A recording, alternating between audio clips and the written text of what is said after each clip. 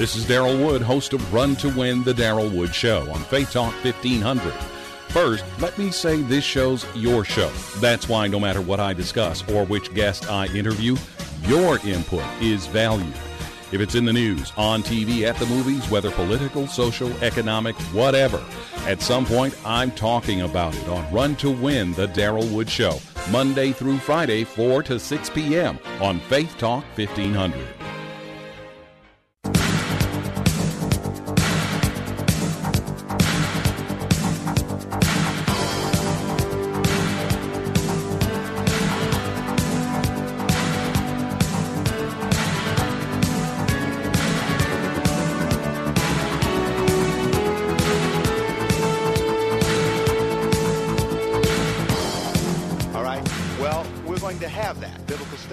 In 96, that's going to be one of the classes, and I'm telling you, something that strengthens your faith in the Word of God, biblical archaeology. It is absolutely amazing what they have uncovered, and the way that what they have uncovered confirms the Bible. So we're going to be dealing with that. The next time after this course in 96, and someone asks you for proof that the Bible is the Word of God, you're going to say, wait a minute, okay? Because there is such proof on everything in the Bible, from Joshua, the book of Joshua, Jericho, the flood. There's some fantastic proof concerning Noah's flood that is just absolutely awesome. And so these are the things that we're going to be dealing with in biblical studies. Not only biblical archaeology, but also biblical hermeneutics in terms of how to interpret the Bible, the principles and rules that you use to do that. We're going to deal with the Bible contradictions. How many of you ever had a class on Bible contradictions? Okay, it will be quite eye-opening to see to have a class on that, and that's in conjunction with hermeneutics and biblical introduction as well. So stay with us for a while. That's in our second year, and that is the second year specialty, is a year dealing with biblical studies. And then, of course, the ETA, the Evangelical Teacher Association, our certificate will be given to those who don't complete it at this particular time. After you get the ETA, now those of you in doctrinal studies will complete your ETA work, and then you will go from that into biblical studies. The people who come into biblical studies without having the ETA will finish ETA at the end of that. So we've got just a lot of work to do in this area, and I'll be telling you more as we go along, but the bottom line is just stay with us and you won't miss out on anything. But there are some quite challenging and some good studies that are coming your way. Open your Bibles, if you will, and those of you who do not have this handout, don't worry about it. We will get it to you on the Bible and Islam. How many of you need it? Don't have it? The Bible and Islam, okay? If you're a first-time caller, it's understandable that you don't have it, and some of you may have comer. Say, caller, I'm thinking I'm on the radio. And by the way, I hope that you guys do listen on Monday from 3 to 4 to WLQV. I have a good time answering those questions that come in. And then for those of you who can't sleep, it broadcasts again at 2 a.m. So from 2 to 3 on WLQV if you happen to miss it in the afternoon. I think that's just great. I go and listen to myself at night. I work midnights, and it doesn't sound nothing like me, I guarantee you. All right, so if you don't have this, we will have it for you next time. I have just been being too easy on Karen. Stand up, Karen. I've been too easy on her. See, that's our secretary, and working like a dog, y'all. If you need something, call her. And I don't know if you've ever called. She's very polite on the phone. Any of you ever called and talked to Karen? She's real nice. She says, hello, can I help you? You know, you call up some places and they say, hey, what do you want? But Karen doesn't do you like that. And so all I've got to do really is to give this to her, and she'll have copies available for you every time. So the fault is mine and not hers. And I will give this to her, and there will be copies, ample copies for those of you who don't have it. What I would advise you to do on this go-round is just to take notes. And we're going to be dealing with the Quran and women.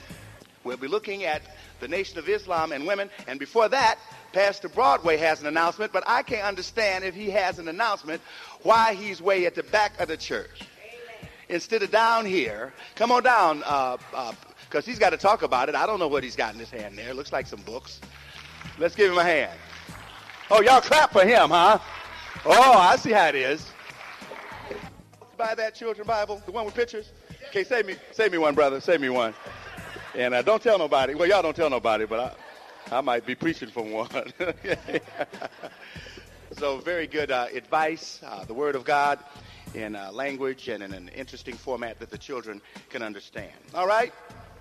Let us then begin with what we have before us. Those of you who have your printed notes, you'll want to take them out as we look at what the Quran and primarily also Islam has to say about women and the place of women within this particular religion. Now, despite what you have heard concerning Islam, women are treated quite poorly in the Nation of Islam, especially by world Islam. They are considered to be second-class citizens.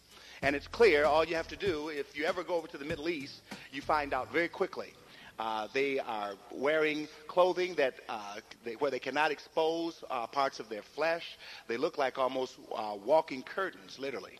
And in fact, if you've seen any that even here, where I've encountered Islamic women, is down at Eastern Market, where sometimes they shop. And it's amazing how they have to dress, regardless of the weather. And so there is much oppression there. But let us look at our printed notes and see what we have here concerning it. Some things that we have already looked at, in fact, notes hopefully that you do have on the Quran, because we had a lesson where, as you recall, we came straight from the Quran itself. And now what we're doing is covering some of that ground and, of course, going a little further. On point 20 on your printed notes, where it says, the Quran teaches that men are superior to women. The exact quote is, men have authority over women because Allah has made the one superior to the other. Okay? And now in some of their versions, they don't say superior, they'll say something else. But basically still, the basic idea here is that man, in general, is in charge over women. In fact, they would say that men are superior to women in skills and in ability. Now, the Bible, of course, does not say this. The Bible does, of course, in the marital relationship affirm that the man is the head of the household. So in terms of the marital relationship, the role is Christ, of course, being over the man, which a lot of men always forget when they explain it. You women can say amen to that, can't you? All right. Christ is the head of every man, and the man is the head of the woman in the marital relationship. But in terms of men being superior to women or anything like that, we don't find that the Bible has those kinds of comments. The Bible does not talk about the inequality, but rather we are all equal in the eyesight of God. In your printed notes, it would have you turn to Galatians 3, and I would have you turn there as well. Galatians chapter 3 and verse 27 to 28. Notice the Word of God says this, Galatians 3, 27, 28. For as many of you as have been baptized into Christ have put on who? Christ. There is neither Jew nor Greek. There is neither bond nor free. There is neither male nor female. For ye are all what? One in Christ Jesus. So God sees us all as equal and as the same. God does not consider men to be superior to women or women to be superior to men. We may have different roles that we exercise, but that does not mean that one person is superior to the other. Because you have a person in your church who is a deacon, you have a person who is a pastor. They may be in a leadership position that is above you, but they are not superior to you. Just because a person is in a leadership position does not mean that that person is superior to you. So this is something clearly that we must understand. And, of course, on a sideline to this is be very careful. You do not want to be in a relationship with anyone who does not understand the basic equality of men and women. It would be disastrous for you, right? Got to be very careful, sisters, that you do not let a male chauvinist put a ring on your finger. On the same token, men, you must be very careful of these wildcat women. Y'all don't want to say amen. Okay? But there's some wildcat ones. They can act real nice, but they got a frying pan waiting now. Okay? So understand that the Bible affirms the basic equality of the sexes. The Bible affirms that. However, in Islam, we see different treatment. We really do. Notice, we saw this when we read through the Quran a while ago. For those of you, it's good to repeat some of this because you might not have it. At point 21, Islam affirms something that the Bible definitely doesn't. The Bible does not say anything like this from Genesis all the way to Revelation. But we find it in the Quran, do we not? Women can be beaten. Notice, women can be beaten according to the Quran. We saw that, we read it. In fact, the quote is, good women are obedient. I like that, don't you men? Chester likes it. Look at him over there. Just laughing. He's going to bring it home, show his wife right away. Good women are obedient. And the women say we would be obedient if you had some sense. Good women are obedient. As for those for whom you fear disobedience, admonish them. Now, actually, here it's kind of softened because we've seen when we looked at the standard version by Yusuf Ali that it said beat them, okay, scourge them, which is to whip. And so the Arabic word means to hit or to beat them. And then send them to their beds apart, okay, and beat them. So those who are disobedient, if they're obedient, good. If they are not obedient, beat them and send them to their beds without you. And that's the real punishment. I'm not coming to bed tonight. That'll make you act right. Oh, please don't do that. Boy, she'll be so happy you stay out of there. Y'all quit laughing in here. See, that just shows y'all aren't Islamic women. See? Yes. Yes, Surah 4, the Surah on women. Now, there's exact verses. I've stopped giving the verses because I found out that they're not uniform in all of the translations. But Surah 4, you can find it. And if you get the exact copy of Yusuf Ali that I had, you will find it in there. But it is in Surah 4, the chapter on women, section on women. Notice also, point 22, that polygamy, spelled wrong here, not P-O-L-G-A-N-Y, but M, polygamy is accepted, and it is. Because the Quran endorses it, my friends. According to the Quran, you may marry other women whom seem good to you. I don't know, but I guess for a lot of men, a lot of them seem awful good to them, right? That could really get out of hand, couldn't it? It says you may marry other women who seem good to you. And then notice it says 2, 3, or 4 of them. So the Quran puts a limit on the amount that you can have. You can have 4, according to the Quran. Now, Muhammad had more than 4. Okay? He said that Allah told him he was an exception. He could have more. And he did. And one of his wives was 9 years of age. He robbed the cradle. And all of this is verifiable in the Hadith, which is the sacred traditions of Islam as well. We'll be looking at some of this. Notice, now, some would assert that the Bible condones polygamy. It does not. God allowed polygamy in the Old Testament, but it never was his plan. It was not God's plan that a man would have more than one wife, nor was it God's ideal plan that a woman would have more than one husband. And all the women say, amen. God revealed his plan very clearly and very specifically in the book of Genesis. We know that. It's no doubt. Because if polygamy was to be condoned, we would see Adam with more than one wife right there. All God had to do was just pull out more than one rib, and there you got it. Okay? He didn't do it because his design for marriage was that men and women would become one flesh. Now, of course, polygamy was practiced, and God did not always rain fire bolts down upon those who did it, but definitely it was not his ideal plan. We see it occurring in the Old Testament. However, in the New Testament, we find that Jesus affirms that a man can only have one wife and a woman only one husband. Okay? In the New Testament, it is clearly affirmed. Revelation was progressive. Paul will tell us in the book of Acts that there were things that God winked at. But when Jesus came on the scene, all of those things that were allowed and were winked at in the Old Testament are gone. New covenant doesn't allow it. Let us look at some passages that would demonstrate this. Deuteronomy chapter 17. And we could do, of course, a more exhaustive study even on this particular issue. Deuteronomy 17.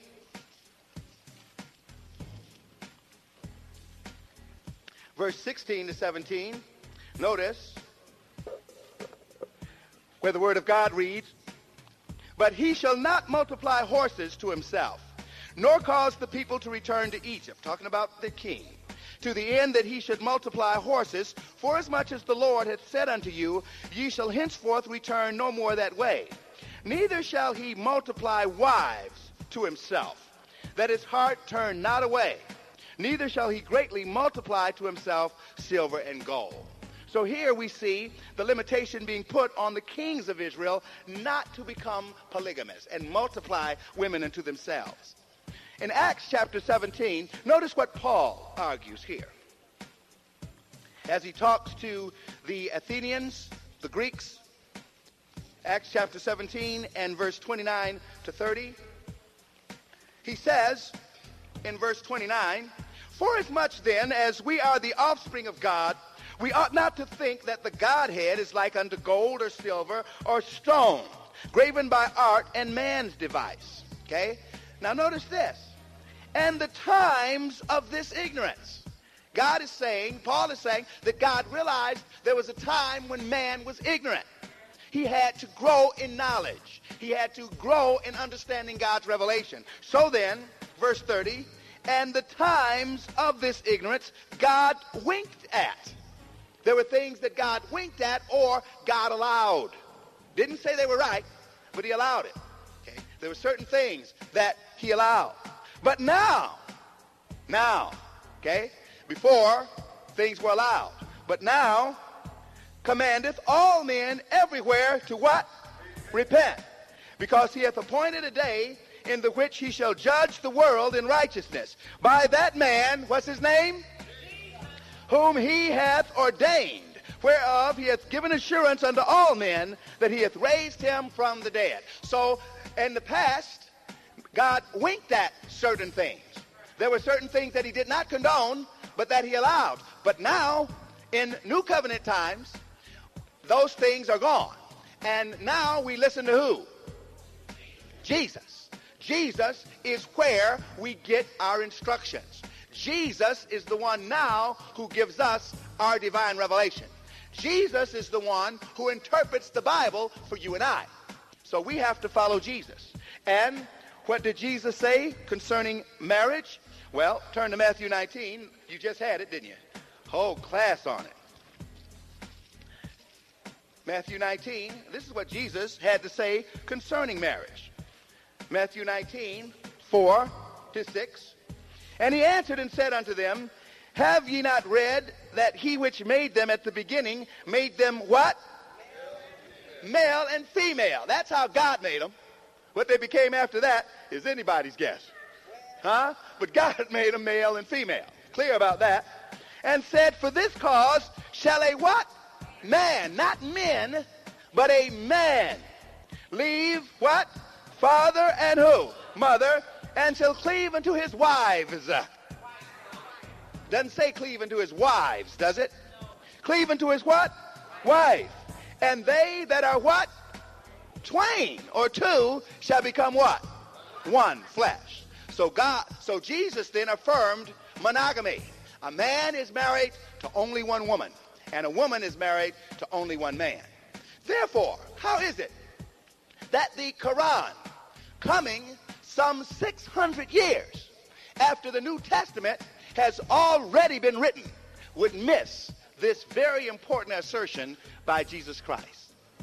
And rather than go with the New Testament revelation, which is binding upon all of us today, but hearken back to an Old Testament practice that the Bible only condoned. So you can see then the era that we're dealing with. Notice also what they say, and this is in the Quran and portions of the Quran, as well as in the Hadith. And I think the Hadith goes into even more elaboration on this. But what it says in here at point 23, men will have concubines in heaven. Oh, wow. Can't wait, huh, guys? Says, surely for the God-fearing. Oh, man, need to fear God now. Surely for the God-fearing awaits a place of security. Gardens and vineyards and maidens with swelling breasts. Oh, yeah. Y'all heathens. Swelling breasts and cups overflowing. I guess the angel's going to measure the cup size for the women. Make sure they got swelling breasts. Now, y'all don't get mad at me. I'm just telling you what it says here. In other words, how carnal can you get? Is it any doubt that this is not the Word of God? You can see why this religion is so popular. It's a man-made religion. Men love this stuff, right? Now, we laugh at them, but, very similar to the Mormons who believe that in heaven, see, because polygamy can't happen down here, we go to jail. But up in heaven, there will be celestial marriage and celestial polygamy, and Mormon men who will become gods will have many wives and have eternal sex with these wives throughout eternity. Boy, the devil is something else, ain't he? Say, I know what you men want. I'm going to give it to you. So we can see then the place of women is a quite demeaned place within Islam. Tools of men, a reward for men in heaven, and these sorts of things. And also, there is even more to be said about them, and I want to read you some of this now. Women in Islam. This you won't get in your printed notes, and this comes from the book entitled The Islamic Invasion by Dr. Robert Moray. Good book, by the way. Recommend that you get it if you don't have it. And in the section on women's rights, he says this: the oppressive nature of Islam is seen most clearly in its denial of basic civil rights to women. And as we read some of this, I want you women in here to put yourself in the place of an Islamic woman and ask yourself, how could you deal with this situation? Now, if you were reared in it, no doubt maybe it might become something you put up with, but could you imagine? Listen to some of this. In pre-Islamic Arab society, the women did not have the status of independent persons, but were considered to be possessions of the men. All sorts of inhumane treatment of the woman were permissible and customary. The Quran states in Surah 4:34, now the chapters will always be the same. Now be aware that when you look at different versions, the verses change. It's not as uniform as we have in our Bibles. But in Surah 4:34, we've read it and seen it. It says, men are the managers of the affairs of women. That's why I guess a lot of men's affairs get messed up. Say, those you fear may be rebellious. We've seen this. Admonish, banish them to their couches, and beat them. Now, the word is real strong for beat them or scourge them. Dr. Moray had a very interesting experience because he says that during a live phone-in radio program in Los Angeles in 1991, a Muslim claimed that the Arabic word translated beat them only meant to tap lightly on the wrist with a twig. See, that was the apologist he's calling up and arguing with Dr. Moray. Now, Dr. Moray says, I pointed out that the same Arabic word is used to describe the beating of camels and criminals. Can you imagine trying to get a camel to do something? Come on, camel. Think he's going to move? No. Okay? Can you imagine a criminal? Don't do that. No. This word beat, of course, is quite strong. So he pointed this out to them. Who would be so foolish as to think that tapping lightly on the wrist with a twig could control wild camels or punish violent criminals? They're stuck with it, and it's quite damaging to their position. And it's something that definitely should be pointed out, the beating of women. And this is why the demeaning of women is in Islam society is very natural. Can you imagine if you were to confront them? All they would have to say, I know all I would say is this: I am Islamic, and the Quran tells me to beat her. What could you say? I mean, you're stuck with it. Their Bible says this. Okay, this is not an opinion. This is their scripture. And if you deem that to be holy, then you're stuck with it. And women who marry Islamic men, you are stuck with it. You really have it. Notice this, where it says, another quote that comes from the book, the statement that men are the guardians of women in verse 38 of Surah 4 postulates inequality of men and women in civil rights. The words are followed by two brief explanations of men's superiority over women. In Islamic law, male heirs get more than female heirs, and men's evidence is more reliable than women's, and I'll show you why in a minute. In a court of law, men's evidence is more reliable than women, according to Islam, and you'll see why in a minute. To be exact, a man's inheritance is twice a woman's share, and his evidence carries twice the weight of hers in court. The right to divorce belongs to the husband and not to the wives. Even today, Muslim women can be kept prisoners in their own home. They can be denied the right to go outside the house if the husband so orders. Can you imagine that? Some of you guys look like you're getting geeked in here, saying, I wish it was that way. Notice this. They are still denied the right to vote in Islamic countries, such as Kuwait. And this is what happened when our fellows went over there during the Persian Gulf crisis. They were shocked by some of the things that they saw and the treatment of women. The only people with spine in this society, and here's a quote that comes from a magazine where they're talking about how Islamic women are treated.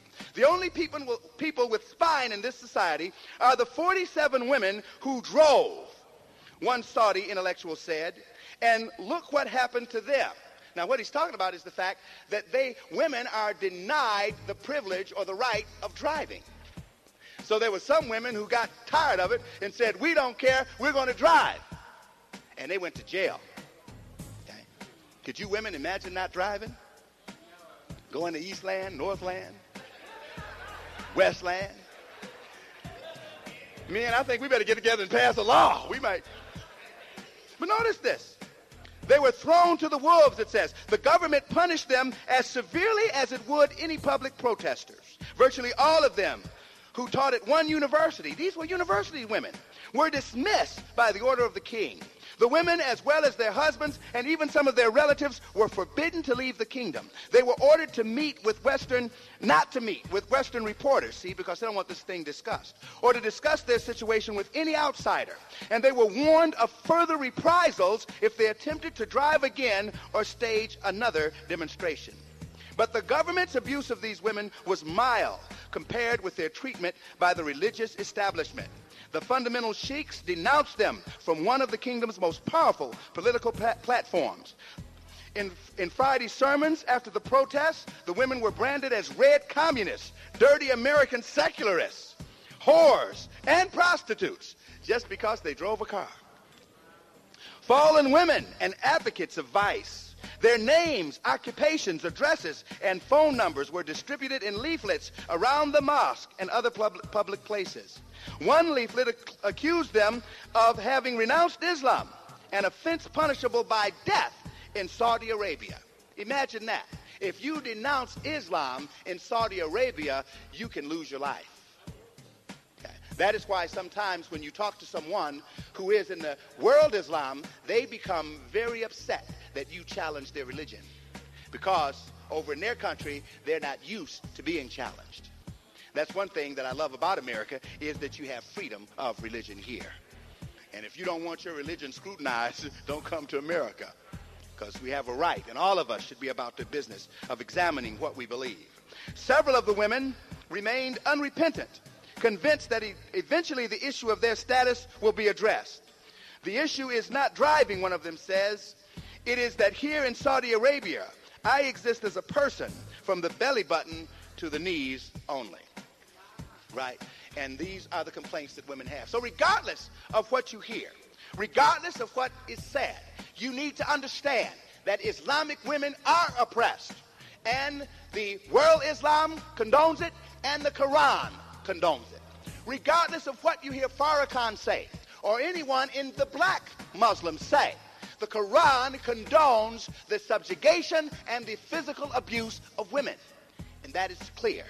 Now, they might try to jump and tap and skip around it, but we have statements in the Quran that they just can't get around. And also, we have statements in the Hadith. Let us take a look at Muhammad's personal life. Now, a lot of this comes from the Hadith, and these are the sacred traditions of Islam, held to be sacred by those in the Middle East. Some do not recognize it to be on the same status as the Quran. However, there is much information that the Hadith gives about Muhammad that has to be accepted by Islam. So we're going to take a look at what the Hadith has to say about some of these things. Once again, we're coming from Islamic Invasion, Dr. Moray's book. And he says, because the Quran in Surah 4:3 forbids the taking of more than 4 wives, to have taken any more would have been sinful for Muhammad. One Muslim apologist with whom I was conversing argues as follows. Muhammad was sinless. The Quran makes taking more than 4 wives a sin.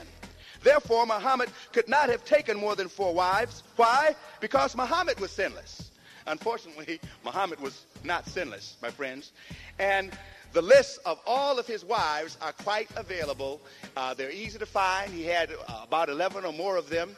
And one of them was 9 years old. He took the wife of one of his nephews also, because he said, Allah said it was okay. So there's a list. He had about 16 women as wives. So he was quite the womanizer. Notice, Muhammad on women in the Hadith, and I will give you its volume 1, pages 301, and volume 2, page 161, where Muhammad says, the Prophet said, I was shown the hellfire, and that the majority of its dwellers were women. Okay? This is in the Hadith. He says he was shown hellfire. And when he looked in to see who was in there, the majority of those in there were women. So be careful, women. You know where you're going, huh? Notice, and he continues, and this is in the Hadith, volume 2, page 541. The reason the majority of women in hell were women is stated in volume 2, page 541. O women, this is Muhammad, supposedly a quote from him. O women, this is in the Hadith, I have not seen anyone more deficient in intelligence and religion than you. I have not seen anyone more deficient in intelligence and religion than you.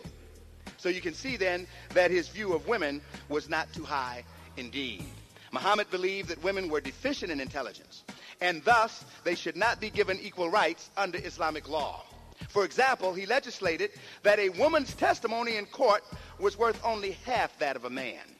Thus, it would take the testimony of two women to offset the testimony of one man. Imagine what this would do to women who were raped. The Prophet said, isn't the witness of a woman equal to half that of a man? The woman said yes. He said, this is because of the deficiency of a woman's mind.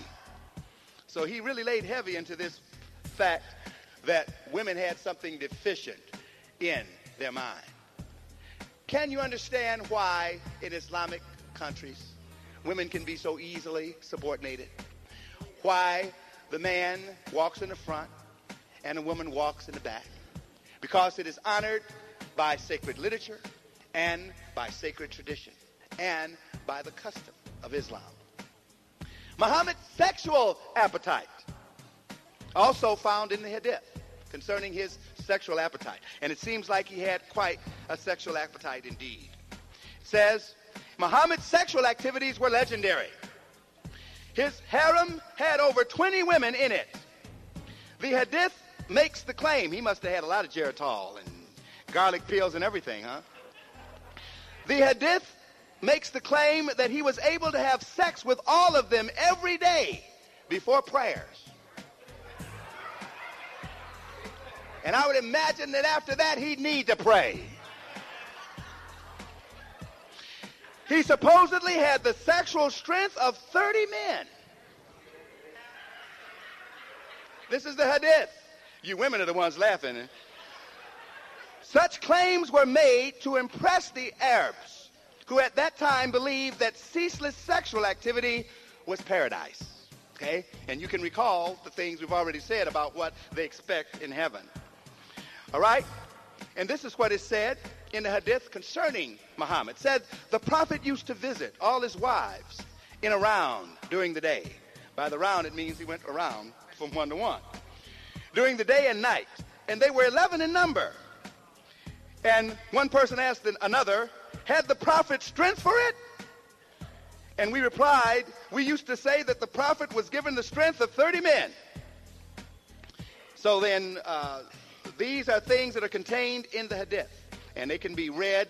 In fact, I'd recommend you get the book, and it even gives you more where to find the quotes. This is volume 1, number 270, page 270 and 267. Also, as to how many wives the prophet had, we are told by Malik in volume 1 that there were 11 in number.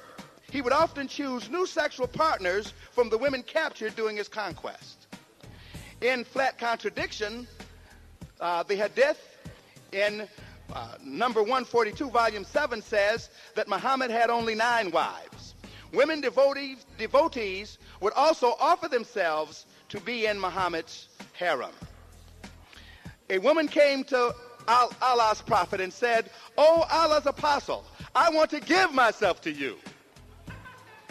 And that sounds as if something, according to him, to them, that he would like to hear.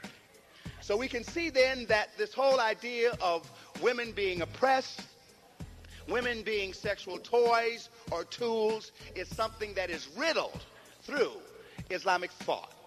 It should not be strange to us at all when we read of accounts of their suppression and this sort of thing. What should surprise us is how women, and of course I would say men in the same category, but how women in America would be interested in this religion.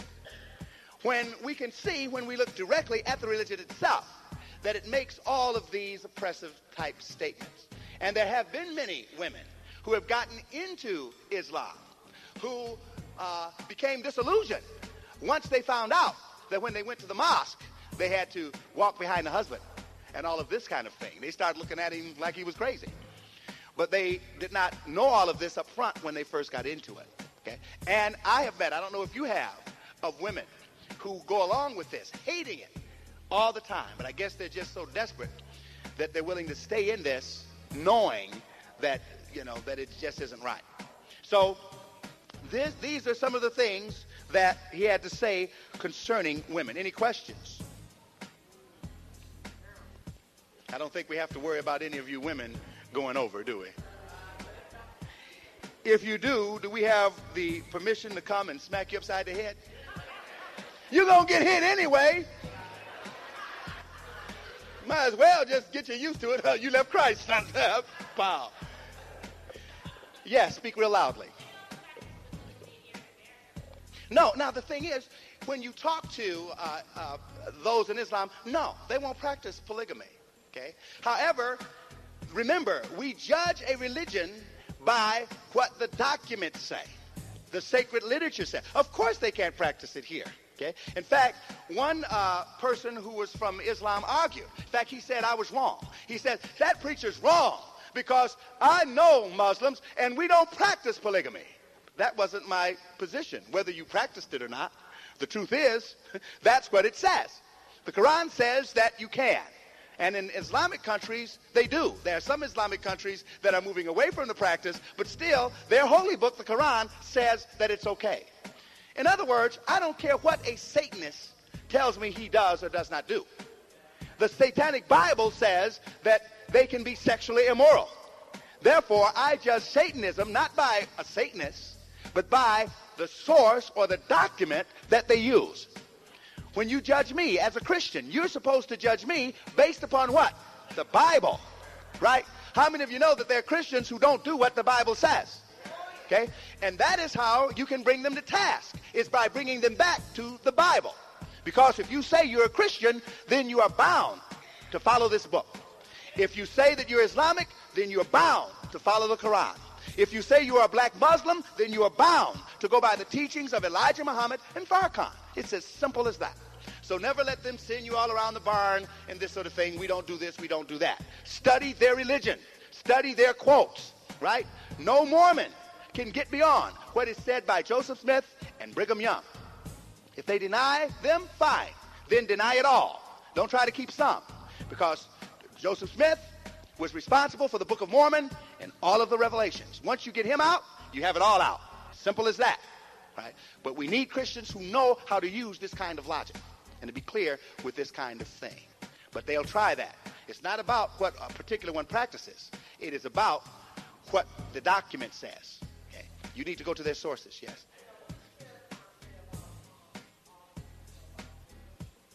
Oh, he'll say flowery things.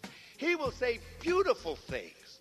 He will say that the women are the greatest gifts to mankind and all of this and everything. He will not, you won't hear him saying any of the things I've said. However, he will say that the Quran is his holy book. Okay? Therefore, what you need to ask him is, what about this? Okay? Now, I will show you, in fact, we're going to have it when we get into the black Muslims, because we haven't as yet, that Elijah Muhammad did quote this. Very interesting that he actually quoted this scripture on women, but he kind of changed it up a bit. But we'll show you that they have, that Elijah Muhammad did teach some of these things, but he really watered it down because they know that to any thinking person, this is damaging to their view. Remember the guy that I talked to, who was Islamic, said that it didn't mean beat. It was symbolic. Wasn't talking about beating at all. Wasn't even talking about women. I said, what? Remember it said, send them to their couches, to their beds apart. I said, what did the couch mean then? This guy was gone, right?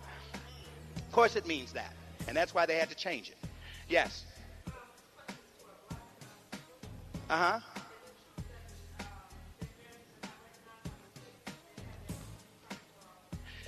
Now, I don't know about that. I know one thing, that polygamy is not recognized by the state. Okay, be sure of that. The United States government is not going to approve you to have nothing but one wife, or a wife to have one husband.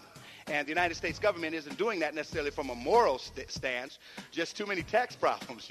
No, you can't have them many exemptions, buddy. Oh, no, all them kids? No, let's go back to the Bible. See? we ain't crazy, right? So this is their reason, and you better believe it. It's basically a matter of policy. Yeah, money is the issue, not morality for the good old Uncle Sam. Yes, we'll get to you, Josh. Yes.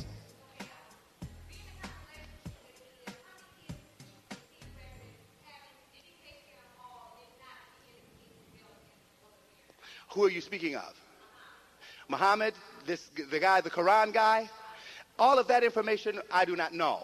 Probably you can find out through looking at more of a historical study of the group. I would imagine that his kids would not have any trouble being taken care of, because wealth was something that he was quite accustomed to. And so his kids, his family would have been well off. And his women, by the way. Right? And his women. And we need to understand that many of these women probably, they were of, if we were to talk about ethnic groups that they come from, very interesting, that we know a lot of his harem was made up of black women, because the Muslims conquered Africa. And so, in fact, he talks about this as well. He had some statements about black women. In fact, I need to bring one in and read you what he had to say about black women. He considered it bad luck. He considered it bad luck to even look at a black woman. So I don't know if he closed his eyes when he went in with them or not. And I don't know, that might be something for us to think about, brothers. But that's what he said. Okay. But they were well taken. And that study may help you in terms of history if you just want to know more about their history. Yes.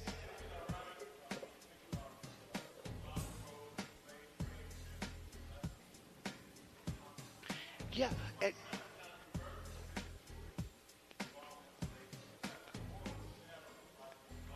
Right, and we're going to talk about all of that. Very good point that you're making. In fact, that comes in it's about 2 lessons away, because we're going to deal with why Islam could not be the black man's religion. Absolutely cannot be, because of certain facts that are clear, and I tell you what, those facts, my friend, that you are just bringing out, which is going to be available to all of you, by the way, when you talk about that to someone that's in Islam, especially a black Islamic person, watch them squirm. They will squirm, I guarantee you. And they're going to say, well, yeah, the Arabs, they enslaved us, but they treated us right. Yeah, it's like the army. Be all you can be, you're going to be all we want you to be when we get you in. So those are very important facts. There are clear reasons why there is just absolutely no way when you look at certain facts. But we're going to deal with that, with who the original slave masters were, and who in fact sold the African slaves to the Europeans, okay, in the first place. We'll be dealing with that. Yes, you're in the back, so speak loudly.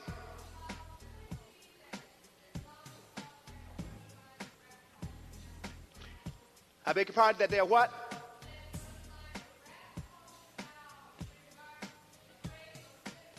Underlying in getting into the culture?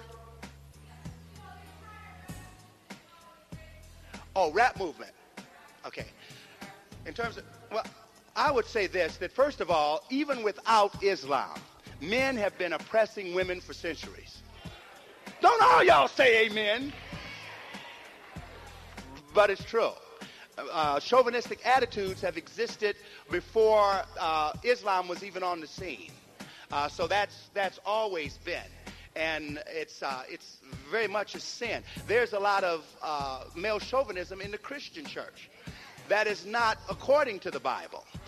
Women have trouble ministering because of the chauvinistic attitudes of men in the church. So I would say we can't blame Islam for this. What Islam has done is taken this carnality of man and made it into religion, okay, and said that it was okay. What God has done is looked at this sinful carnality and condemned it. And I mean, when you've got what Paul said in Galatians 3, can you imagine even a Pharisee reading what Paul said in Galatians 3:27? We are all one, male and female. Pharisees, what? Because the Pharisees, very chauvinistic, okay, very much so. So we can't blame Islam for male chauvinism, but we can say that the real danger is that they have taken it and made it a religion and institutionalized it. Very, very dangerous.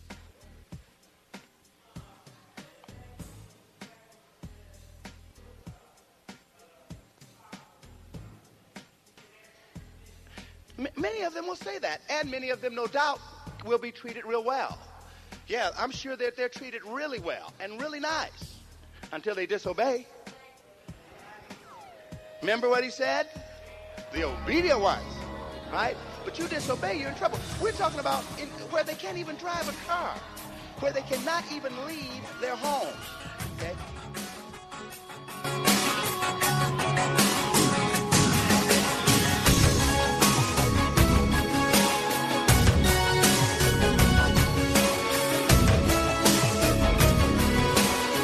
Sponsored by Bible Boot Camp Ministries. 3-star General Michael J. Flynn, head of the Pentagon Intelligence Agency, knew all the government's dirty secrets. He was one of the most respected generals in the military. Flynn knew what the intel world had been up to. He understood its funding. He ordered the first audit of the use of contractors. This set off alarm bells. The explosive new documentary, Flynn, Deliver the Truth, Whatever the Cost, uncovers the facts behind this scandal. Flynn told the truth. He was the most dangerous person for Donald Trump to hire. I find out the worst enemy that I'm going to face in my life is right here in America. They took my assessment and they wanted me to change it. And I was like, I'm not changing it. They had to get rid of Flynn. With in-depth interviews, archival footage, and never-before-seen personal records of the man behind the headlines. I just felt like I was drowning. Flynn, Deliver the Truth, Whatever the Cost. Available now. Watch it today. Go to salemnow.com. salemnow.com.